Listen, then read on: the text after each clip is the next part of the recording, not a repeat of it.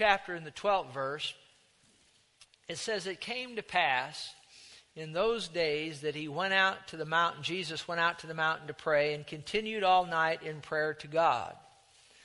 And when it was day, he called his disciples to himself, and from them he chose 12, whom he also named apostles, Simon, who he also named Peter, and Andrew his brother, James and John, Philip and Bartholomew, Matthew and Thomas, James the son of Alphaeus, Simon called the Zealot, Judas the son of James, and Judas Iscariot, whom also became a traitor."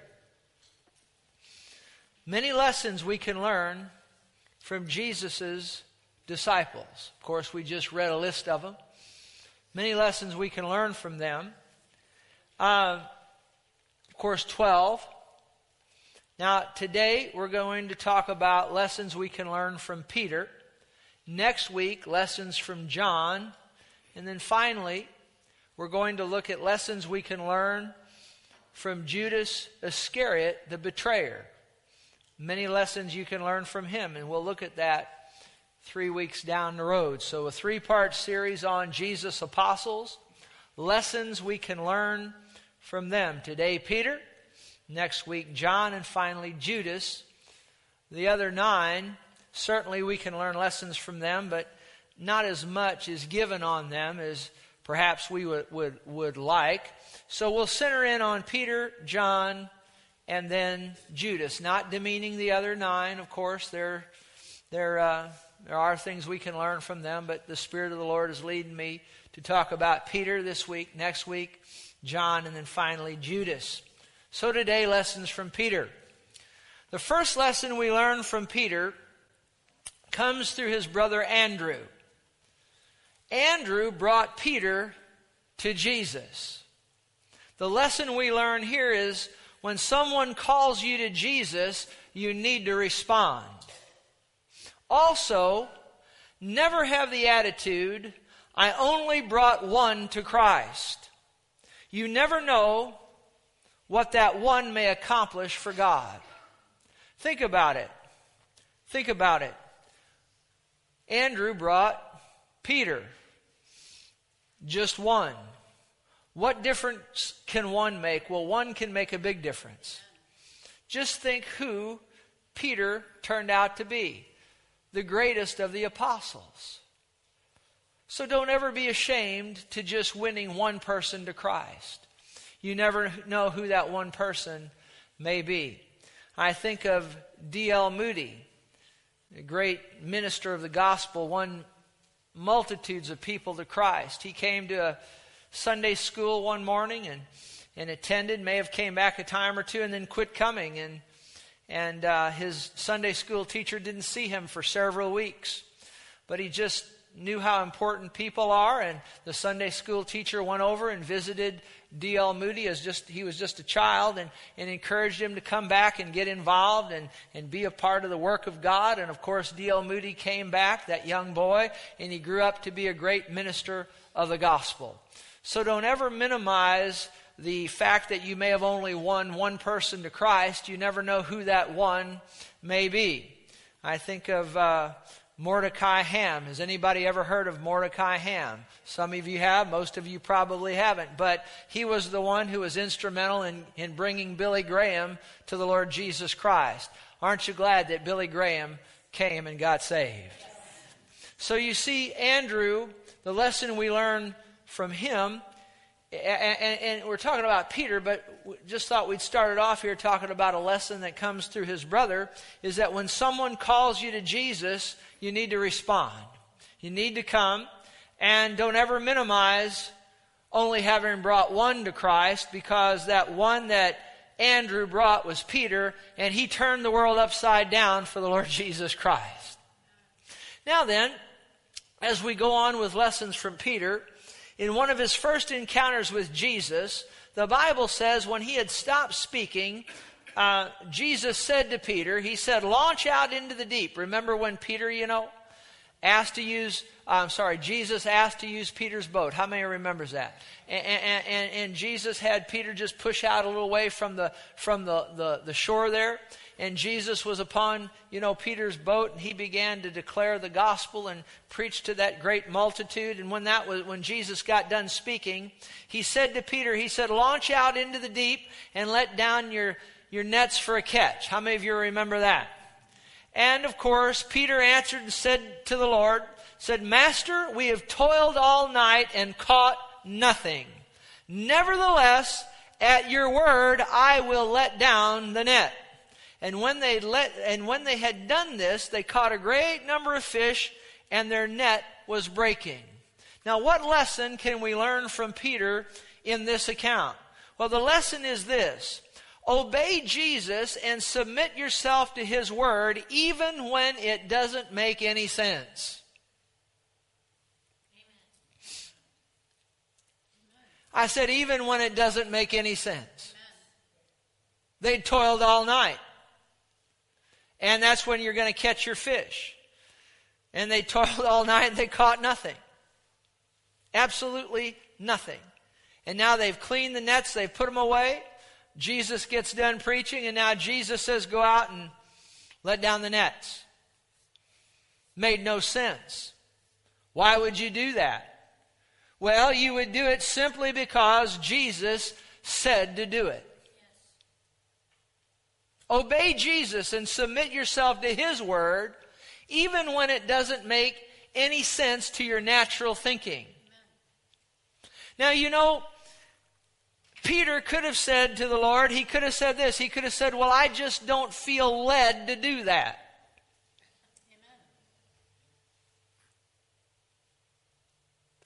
Lord, I heard what you said, but I don't have any peace with that.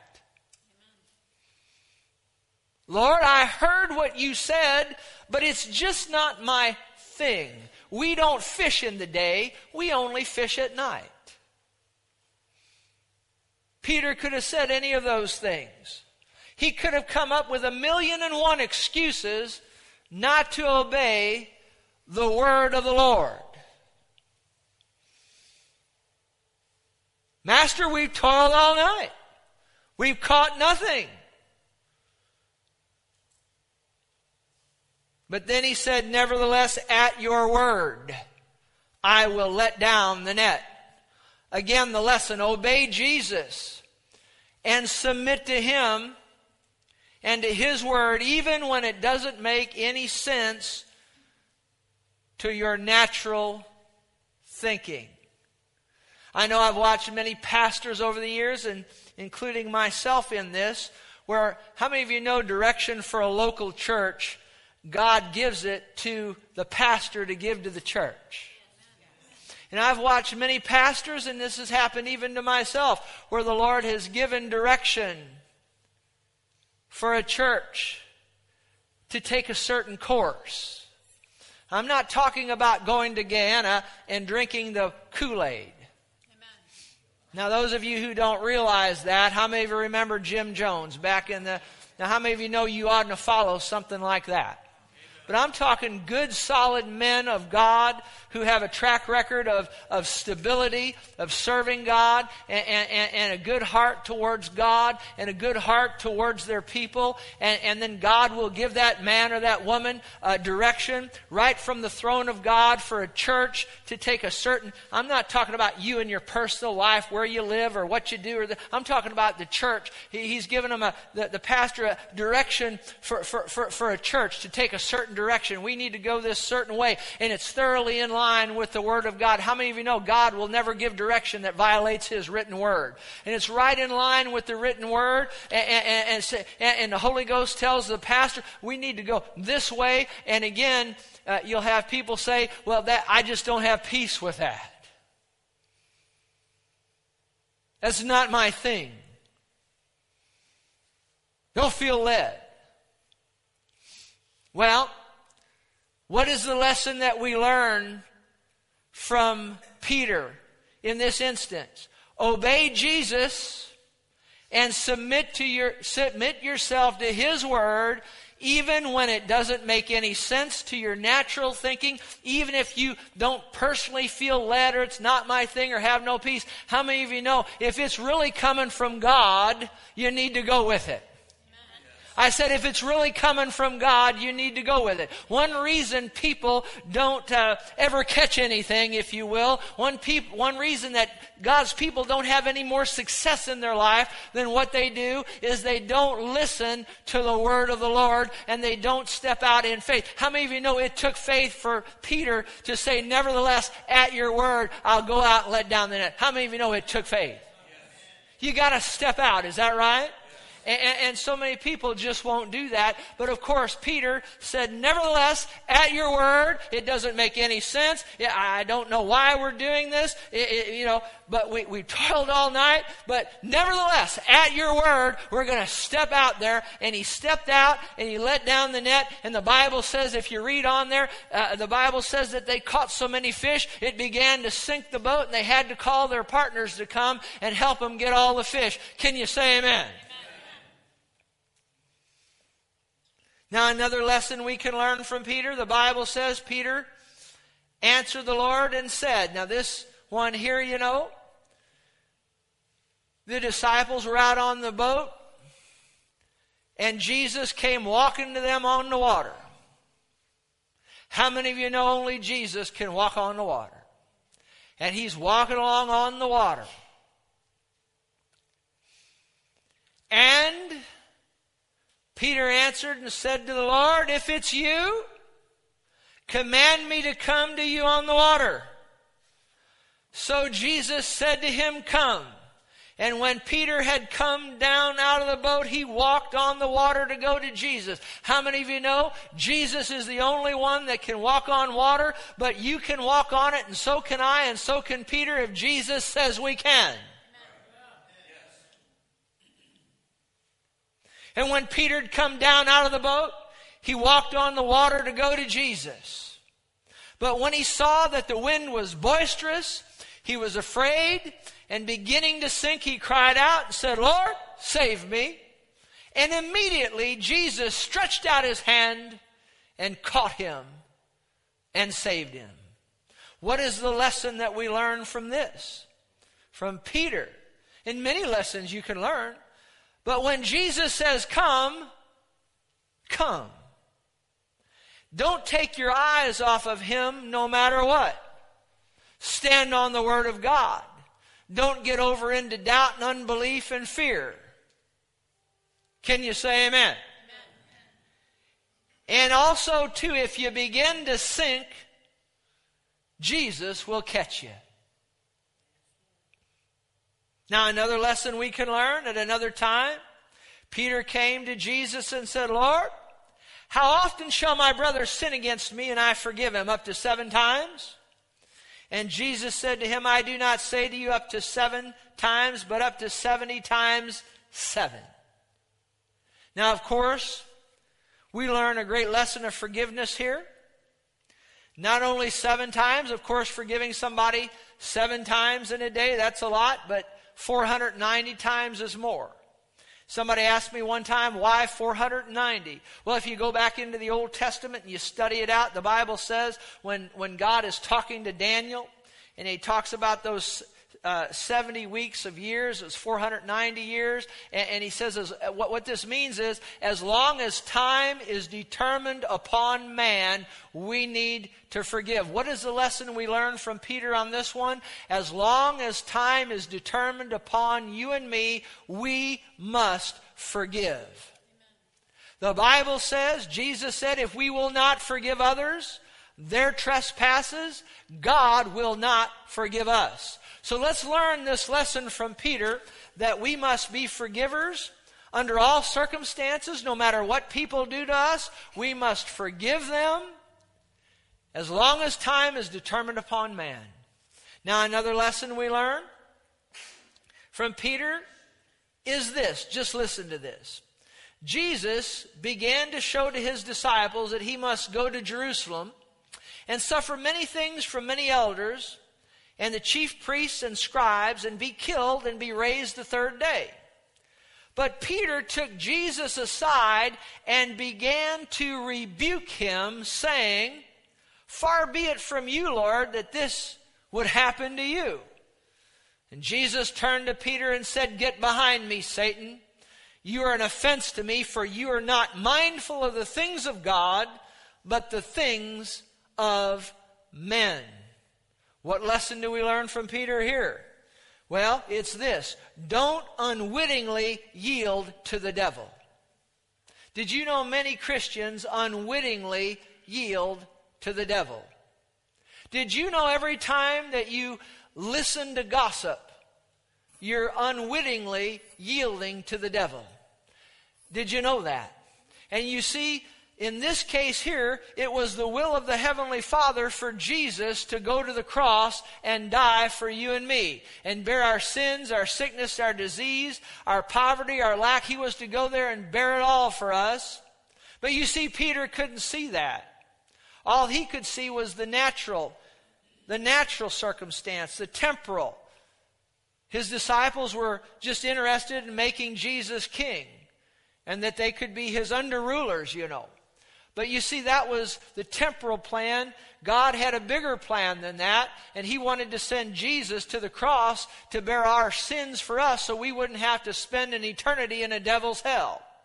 But you see, Peter not understanding that, and how many of you know you can, in a good and a right heart, you can unwittingly yield to the devil?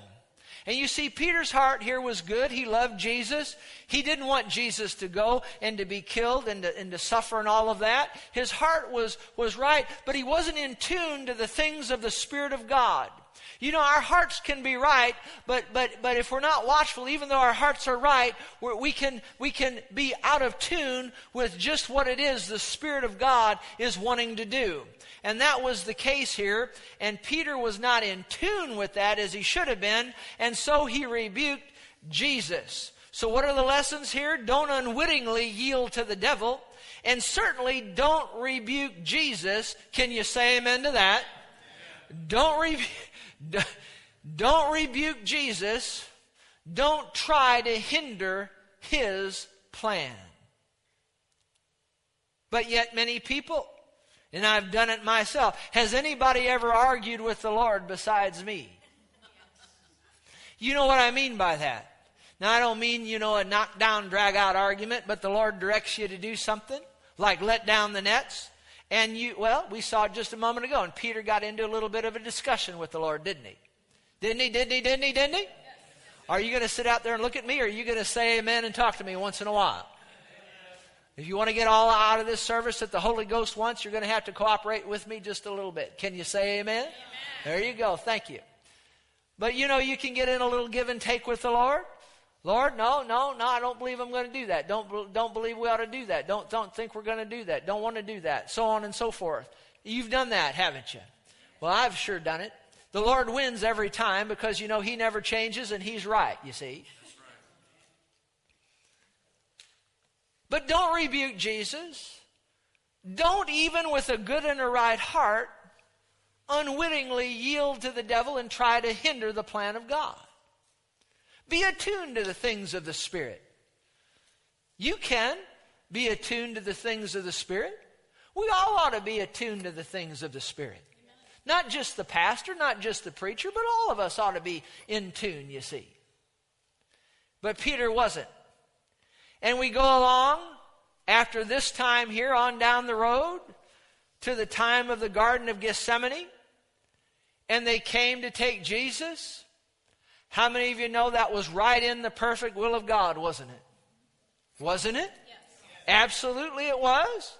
But looking at it from the natural, like Peter was, when they came to take Jesus, the Bible said that Peter, having a sword, drew it and struck the high priest's servant and cut off his right ear. And Jesus said, "Put your sword into the sheath. Shall I not drink the cup which my Father has given me?" You see, Peter still didn't understand just what it is the Heavenly Father was up to and was trying to do. And he was hindering the plan of God. Let's be attuned to the things of the Spirit so that we don't hinder the things of God and the plan of God for our own lives or for the life of our church, Can you say amen to that? Amen. Peter never really understood, even up to the time that Jesus went to the cross, what the plan of God was. He was with a good and a right heart. unwittingly withstanding that plan. He was looking at things, as I said, completely from the natural, temporal perspective instead of from God's perspective. Now, thank God, later on, Peter, after he was baptized with the Holy Ghost, things changed, and then he understood the plan of God fully, and so forth and so on, and God used him to write 2 New Testament books. But I'm talking at this time here, he didn't. So the lesson we must learn is be attuned to the Spirit of God, know Jesus, and be in tune with God's plan. What's another lesson we can learn from Peter? Many lessons, but another lesson is, there at the garden, when Jesus was praying, he came back and he found some folk sleeping. One of them was Peter. The other was James and John. And Jesus said, when he came back to them and he found them asleep, he said, "What? Could you not watch with me 1 hour?" What's the lesson we learn here through the Apostle Peter's life? When Jesus is counting on us, we should be alert, on call, always ready to serve him. I'm going to say that again.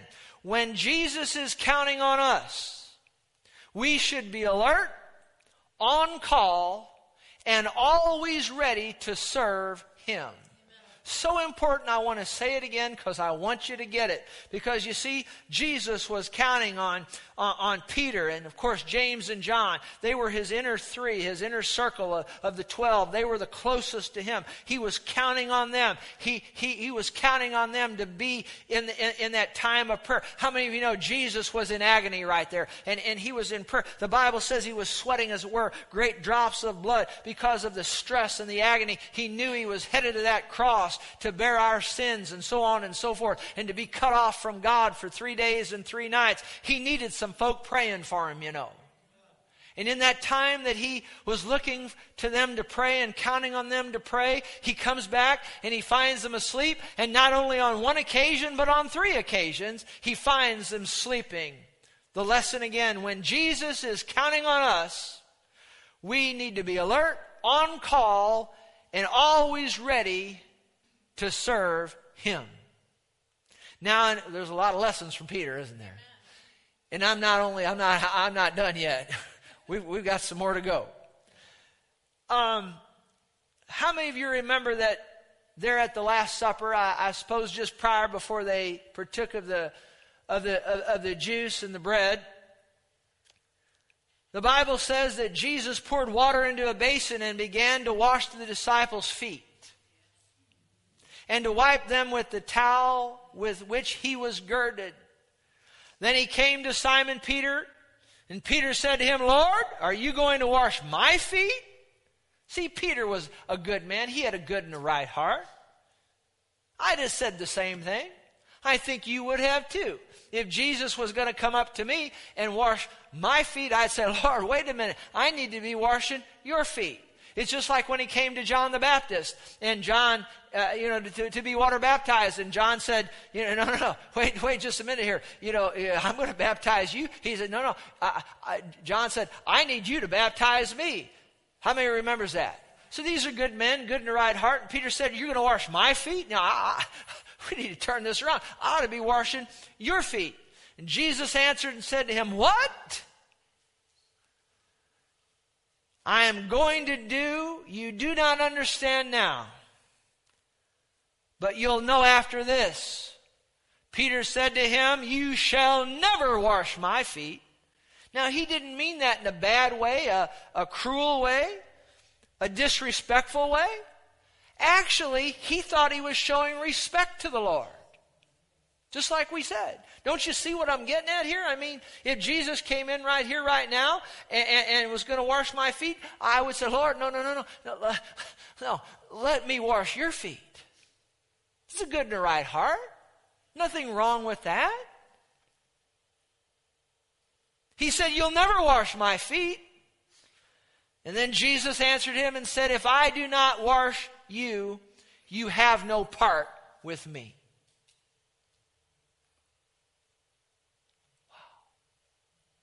And Simon Peter said to him, "Lord, don't just wash my feet only, but wash my hands and my head. What is the lesson we learn here? Let Jesus do to you whatever he wants to.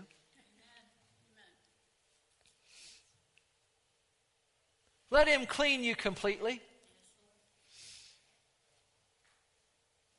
Let him completely clean every area of your life that needs to be clean. Not just your feet, your hands, your head, your whole body. Let him cleanse you with his precious blood in every area of your life. Let him have his way. Let him do what he wants to do. He said, what I'm doing you don't understand now. You may not understand all of what it is that God is doing in your life or doing for you, but whatever it is, let him do it and let him do it completely. Some folks just want the Lord to affect one part of their life or this part, but Lord, don't touch that part. Don't do this over here. I'll let you do this, but don't do that. No, God wants to touch your being from your head to your feet. He wants it to be involved in every part of your life. So let him be involved in every part of your life. Don't tell God he's off limits in any area. Let him not just wash your feet, but your hands, your head, and the whole thing. Let him clean you completely and totally.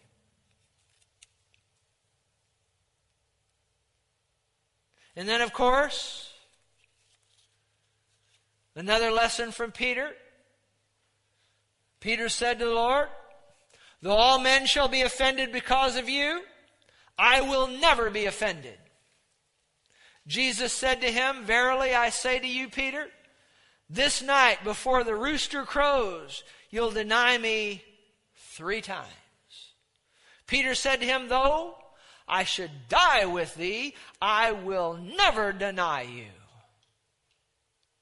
What's the lesson we learn there? Never say never.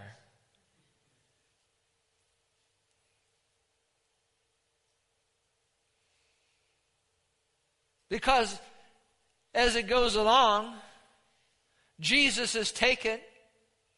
Of course, Peter had cut off the right ear of the servant of the high priest and all of that. And now they've taken Jesus. And Peter sat outside in the courtyard, and a servant girl came to him saying, You also were with Jesus. But he denied it before them all, saying, I do not know what you are saying. And when he had gone to the gateway, another girl saw him and said to those who were there, this fellow also was with Jesus of Nazareth. But again he denied with an oath, and he said, I do not know the man.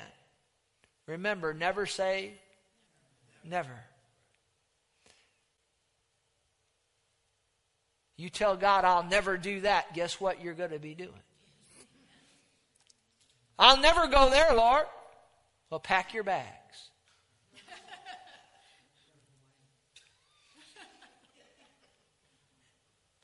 I don't know the man, he said.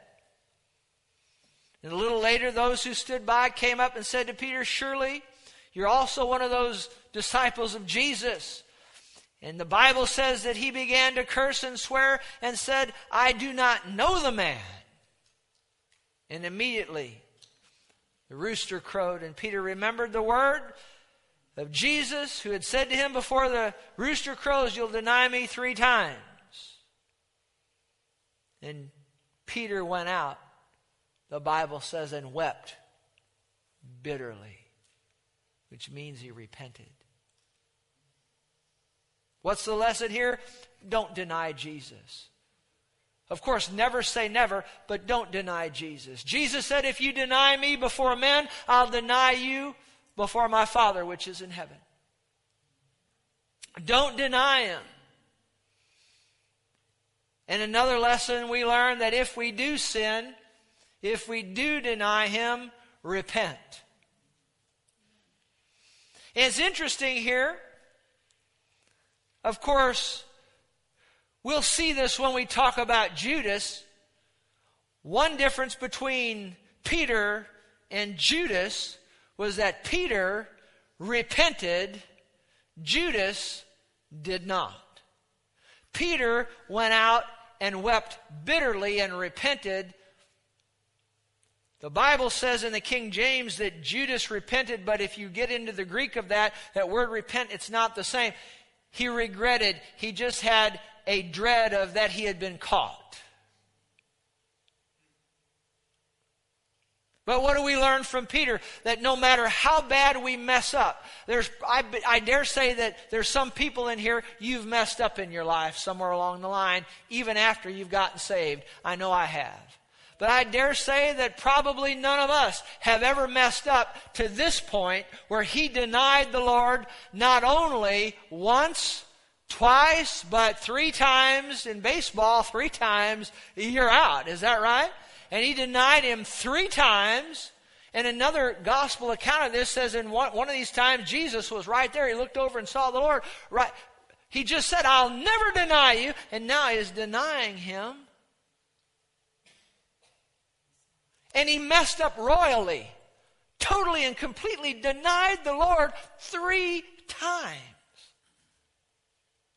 But yet, he repented. And it's interesting, and a lot of people miss this, but I want to point it out. After Jesus was raised from the dead, and the angel appeared to the women who came to the tomb. Remember that?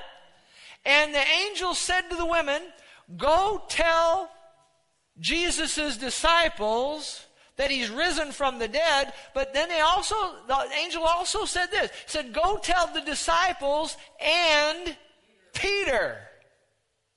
Real loud, say, and Peter. Say it again like you mean it. And say it one more time. One more time. And Peter. Why did the angel say that? Because Peter needed to hear it. Peter was feeling low, no doubt. He was feeling terrible. He had just denied the Lord 3 times. And then, and think about it, the last thing that Peter, from Peter's perspective, the last thing that the Lord heard Peter say was, I don't know the man. Cussing, I don't know him. And he looks over and there's Jesus. Remember that? He was in captivity, but he was right there. Think about it. The last thing you say to a loved one is something ill or bad, and then they die. You got to live with that the rest of your life. And that's the boat Peter was in.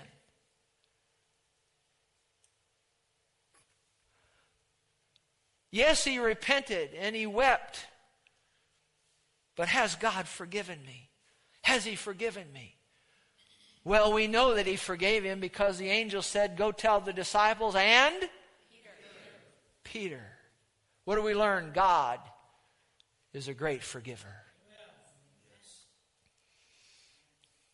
We also learn something else from this, because earlier on, when Jesus predicted and prophesied the denial that Peter would make, he said to Peter, when you've returned to me, strengthen your brethren. And of course, Peter returned to Jesus. After he denied him, he went out and wept bitterly. And now it was time for him to strengthen his brethren. And you know, he did that. Lesson learned. What should all of us be doing? Strengthening our brothers and sisters in Christ. Not tearing them down, not talking bad about them behind their back, but strengthening them. And then, just a few more of these. After Jesus is raised from the dead,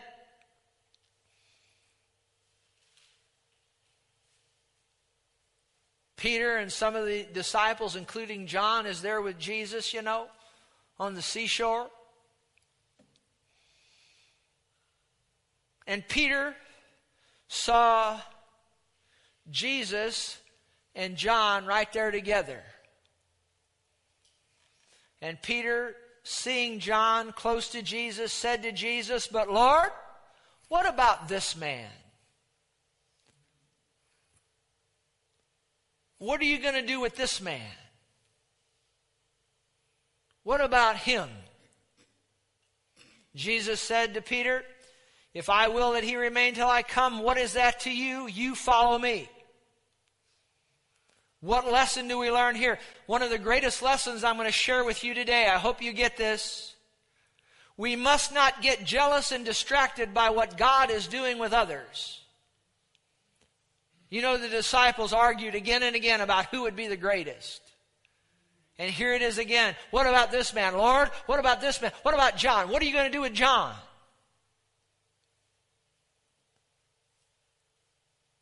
And Jesus said to him, what is that to you? You follow me. We must not get jealous and distracted by what God is doing with others. We must keep our eyes on Jesus and follow him. And listen to this. Just prior to this incident, my goodness, listen carefully. Peter and the disciples had just been a part. Well, what were they before they became ministers of the gospel? They were fishermen, right? Peter and Andrew, they were fishermen. Peter's a fisherman. And now he runs into Jesus. And from the let down the nets all the way for 3.5 years, Peter was part of the most powerful ministry that this earth has ever seen. Healings, miracles, power of God, demons cast out, dead raised, blind eyes open, deaf ears unstopped. People who couldn't talk, now they're able to talk. The dead raised, on and on and on. We just get a little snapshot here in the Bible of what Jesus' ministry was like. But John wrote and he said that if all the things that Jesus did were written down one by one, the world itself couldn't contain the books. And Peter was a part of that great ministry. Busy, busy, busy every day. And now Jesus has been crucified, raised from the dead, of course. But now Peter thinks it's all over. Thinks it's finished. It's done. I was so busy for the last 3.5 years. And now it's over. I wonder if there's anybody sitting in here today that you've ever thought, my life is over. There's nothing left. It's been a good run, but it looks like it's over. Especially as you get up in years. Now, I'm only 55, but that thought has kind of flashed through my mind. I wonder if anybody else has ever had it flash through theirs. Is it over? It seems like I'm too young to be thinking that, but you know what I'm talking about? Does anybody know what I'm talking about? Yes. Am I useful to God anymore? Am I useful to the society anymore? It's over. It was good, but it's over. It's winding down. What am I going to do? And Peter, realizing that, made a statement to his fellow disciples, and he said, at that point, he said, I'm going fishing. And they said, we're going with you. So they must have been thinking the same thing he was thinking. And they went out. Now watch this. This is so powerful. And they went out, and immediately they got in the boat, and that night they caught nothing. Listen to this. Once we have decided to follow Jesus, we must not turn back to our old life. We won't catch anything even if we do. We won't produce anything even if we do. Once we've decided to follow Jesus, don't turn back. We won't catch anything even if we do. I have decided to follow Jesus. No turning back, no turning back. And then I've got something else here, another lesson, a powerful lesson. Listen to this.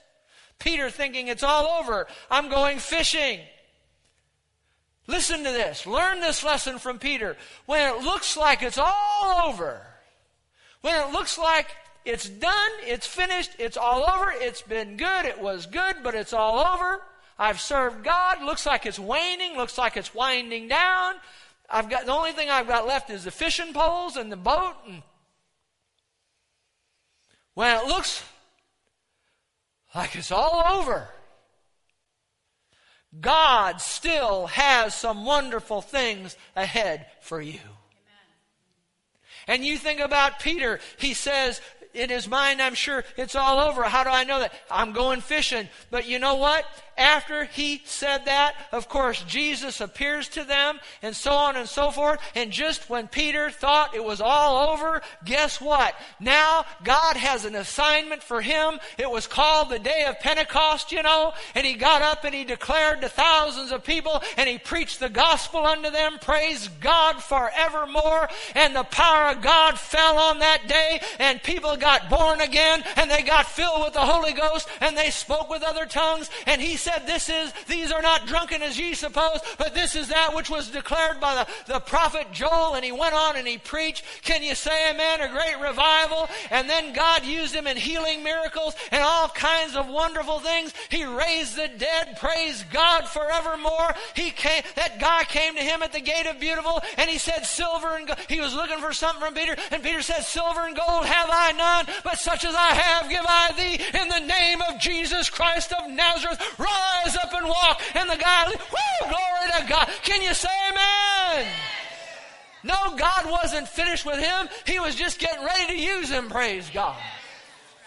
Whoo, glory to God. What a lesson to learn. Just when you think God's through with you, no. He's just been training you and seasoning you and getting you ready to really use you to help a lot of people. Glory to God. Oh my God. Glory to God.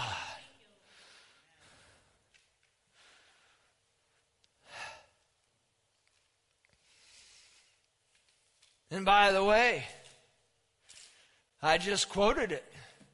It's my next lesson. When he said, silver and gold I have, but what I do have I give you. What's the lesson? You may not always have your American Express with you. But you've always got Jesus. Glory to God. Somebody ought to say amen to that. Praise God. Help me preach just a little bit.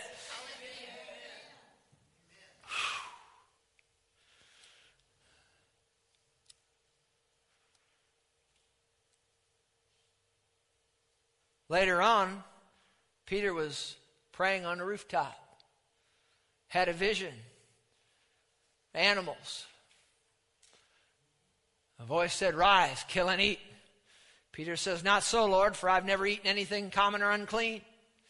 The Lord said to him, what God has cleansed, you'll not call common. What lesson do we learn here? See, Peter thought that the Jews were the only ones God wanted to save. The Jews looked down on the Gentiles, called them sinners, called them dogs. God was teaching Peter that salvation is available to all. And what God has cleansed with the precious blood of Jesus must never be called common or unclean. Any person that God touches with his power, no matter what kind of a lifestyle they've come out of, that blood of Jesus has cleansed them so thoroughly that they are a new person in Christ Jesus. Old things have passed away. All things have become new, and now all things are of God. Yes. But yet I've watched Christians, and I've tended to do this myself at times over the years. Somebody comes out of a sinful lifestyle, and they come over in the church. They got tattoos all over them. They got earrings. They got this. They got that. They got the other, Or they don't look just like we look, or they don't, you know what I'm talking about? They may not act just like we act. Yet they get saved, they come out of that sinful lifestyle, and they come over among the Christians. A lot of times I've watched Christians. I mean, there was a boy came in here one day, many years ago, came out of a sinful lifestyle. He had a spiked mohawk haircut. And he had every one of the spikes was a different color. I thought he ran into a snow cone truck on the way over to church. And in my natural, I mean, you're just as natural as I am in my thinking. I'm thinking, this. You know, when I preach, I kind of look the other way because that was those spikes. He was on the front row, and the spikes sticking right up there, you know. But you know what? That young man repented and of his lifestyle. I'm not saying there's anything wrong with the haircut he had, but I'm just saying he came out of a sinful lifestyle. You don't get yourself cleaned up and then come to Jesus. You come to Jesus first, and then He'll clean you up. But the Lord dealt with me on that occasion and several others, and he came out of a sinful lifestyle. He gave his heart to the Lord Jesus Christ. He got saved. He got changed.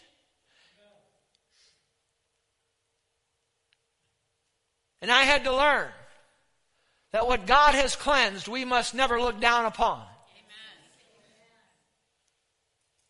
And later on, many years later, he contacted us and said something to the effect that he'd got rid of his spiked haircut and all that. And he said, and one of the greatest compliments I ever got from anybody, he said, Pastor Terry, he said, I know I looked abysmal, but you loved me anyway. And he's still serving the Lord, last I knew. What God has cleansed, we must not call common. I'll close with this.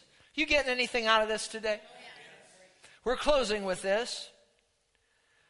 3 of the greatest lessons of all from Peter will close. First, the lesson of salvation. When Jesus came to the region of Caesarea Philippi, He asked His disciples, saying, Whom do men say that I, the Son of Man, am? And they said, Some say you're John the Baptist, some Elijah, others Jeremiah or one of the prophets. He said to them, But what do you say? Whom do you say that I am? And Peter teaches us the lesson of salvation. He answers and says to Jesus, You are the Christ, the Son of the living God. What lesson do we learn? We learn the lesson of salvation because it's not until we have the revelation, because Jesus said, Flesh and blood has not revealed this to you, Simon, but this has been revealed to you by my Father which is in heaven. I tell you what, the lesson of salvation is that when we as sinners, we get the revelation that Jesus is not just a prophet, He's not just a good man, He's not just a good teacher, but that He is the Son of God. He is God the Son, God manifest in the flesh, and we recognize that, and we receive Him as our Lord and our Savior, and we declare You are the Christ, the Son of the living God. In that moment of time, we're saved. Can you say amen? Amen. Thank you, Lord. And then we learn the lesson of love. Having denied Jesus 3 times, as we said earlier, and after the Lord was raised from the dead, He asked Peter 3 times. Remember, Peter denied Him 3 times. Jesus asked Peter 3 times, Do you love me? 1 for each of His 3 denials. The Bible says when they'd eaten breakfast, Jesus said to Peter, Do you love me more than these? And he said to him, Yes, Lord, you know that I love you. And 3 more times, Peter, do you love me? Do you love me? 3 times. 1 for each denial. But it's interesting in this lesson here, the first time Jesus says, Do you love me more than these? And that's always grabbed my attention. What was Jesus talking about? Do you love me, Peter, more than these? Because you see, they went out to catch fish. We just talked about that, and they caught none. But when Jesus showed up, just like the first time when we opened the sermon, they'd fished all night, caught nothing. Then Jesus said, Go cast the net over here. And they did, and they caught the fish. Well, 3.5 years later, same thing. They went out fishing, nothing. Jesus showed up, told them where to go cast the net, and they brought back a big net full of fishes. How many remembers that? And they're up there on the seashore now with those fish and the other disciples, and the boat, no doubt, is there. Jesus asked Peter, Do you love me more than these? And I've studied into this over the years. It could mean one of 3 things. Listen carefully. He might have been asking, Peter, do you love me more than these other disciples love me? Could have been asking him, Peter, do you love me more than you love these other disciples? Or could mean this, Peter, do you love me more than these fish and this boat?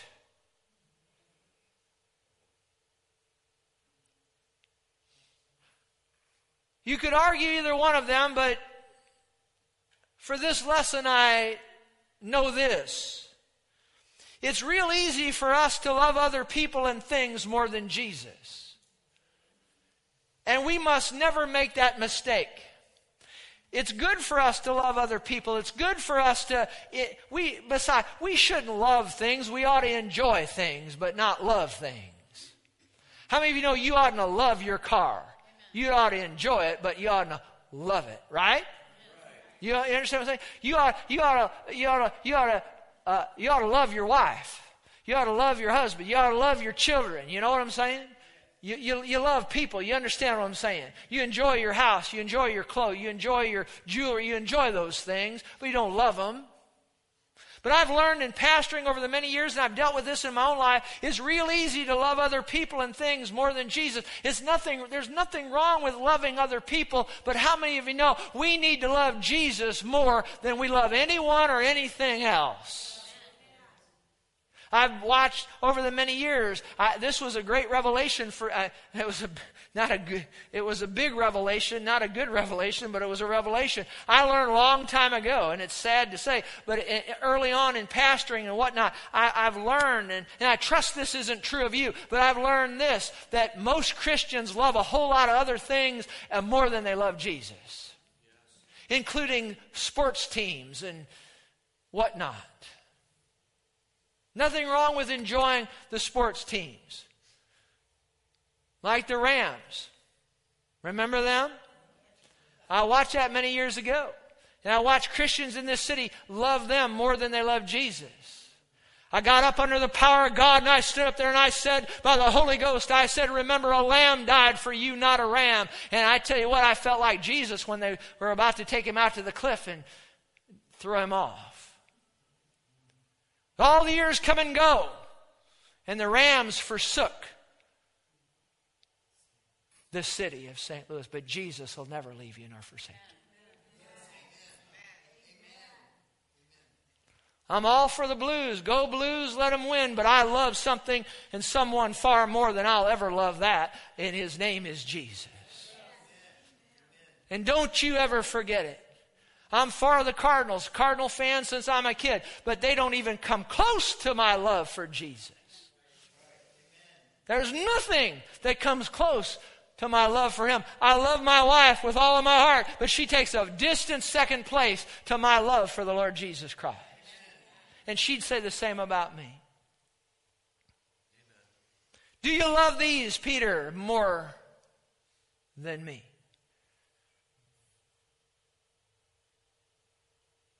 We must love the Lord more than anything or anyone else. And then there was a time where Jesus preached a message, and people again were listening with their natural ears instead of with their spirits. And whenever you listen to spiritual truth with natural thinking, you won't understand it. And most likely get offended. And that was the day that Jesus said, unless you eat the flesh of the Son of Man and drink his blood, you have no life in you. They thought he was talking about cannibalism. He wasn't talking about literally biting into his flesh and drinking his blood. He was talking about total commitment. And the Bible says that many of in fact, all of his disciples were offended and they walked away from Jesus, and he was down to 12. Think of that, Jesus having a crowd of 12. Multitudes, but now down to 12. It takes commitment and consecration and dedication to follow Jesus and continue with him to the end. Most people don't make it. The Bible says, he who endures to the end shall be saved. And they all walked away from him. And Jesus turns and he looks at the 12 and he says, do you also want to go away? I love this about Jesus. He didn't go try to talk somebody into something. He didn't get mamby-pamby. Didn't try to beg people. He knew what God sent him to do, and he was going to do it if he had to go all the way himself. Do you also want to go? And Peter teaches us maybe the greatest lesson that we've had here today. Peter answered and said, Lord, to whom shall we go? you and you alone have the words of eternal life. He teaches us the lesson not only of salvation, thou art the Christ, the Son of the living God. He teaches us the lesson of love, that we must love Jesus more than anyone or anything else. And he also teaches us the lesson of eternal commitment. Lord, to whom shall we go? Think about that. Who else are we going to turn to? Where else are we going to go? I don't have anybody that can beat Jesus, do you? I studied world religions when I was in college. I've studied them all just about, and I've looked into them, and I've studied them. And I tell you what, after an extensive study of all the religions of the world, there's only one that I'll serve and bow my knee to, and it's the Lord Jesus Christ. Because, see, Christianity is not a religion. It's a relationship with a living Savior. And all of the leaders of those other religions are just men, and they were born of a man and a woman, and they've died. But Jesus was born of a virgin, and he's the Son of God, and he's alive. Praise God forevermore. And I have nobody else to turn to but the Lord Jesus Christ. And Peter teaches us this lesson of eternal commitment. Lord, where else shall we go? Nowhere else to go. You and you alone have the words of eternal life. We have nowhere else to go but to the Lord. Where could I go, the song says? Where could I go? Where could I go but to the Lord? Amen. The ultimate lesson from Peter, listen to this. The ultimate lesson from Peter is this. If God can use Peter, he can use you and me. Amen. Stand with me if you would, and bow your heads.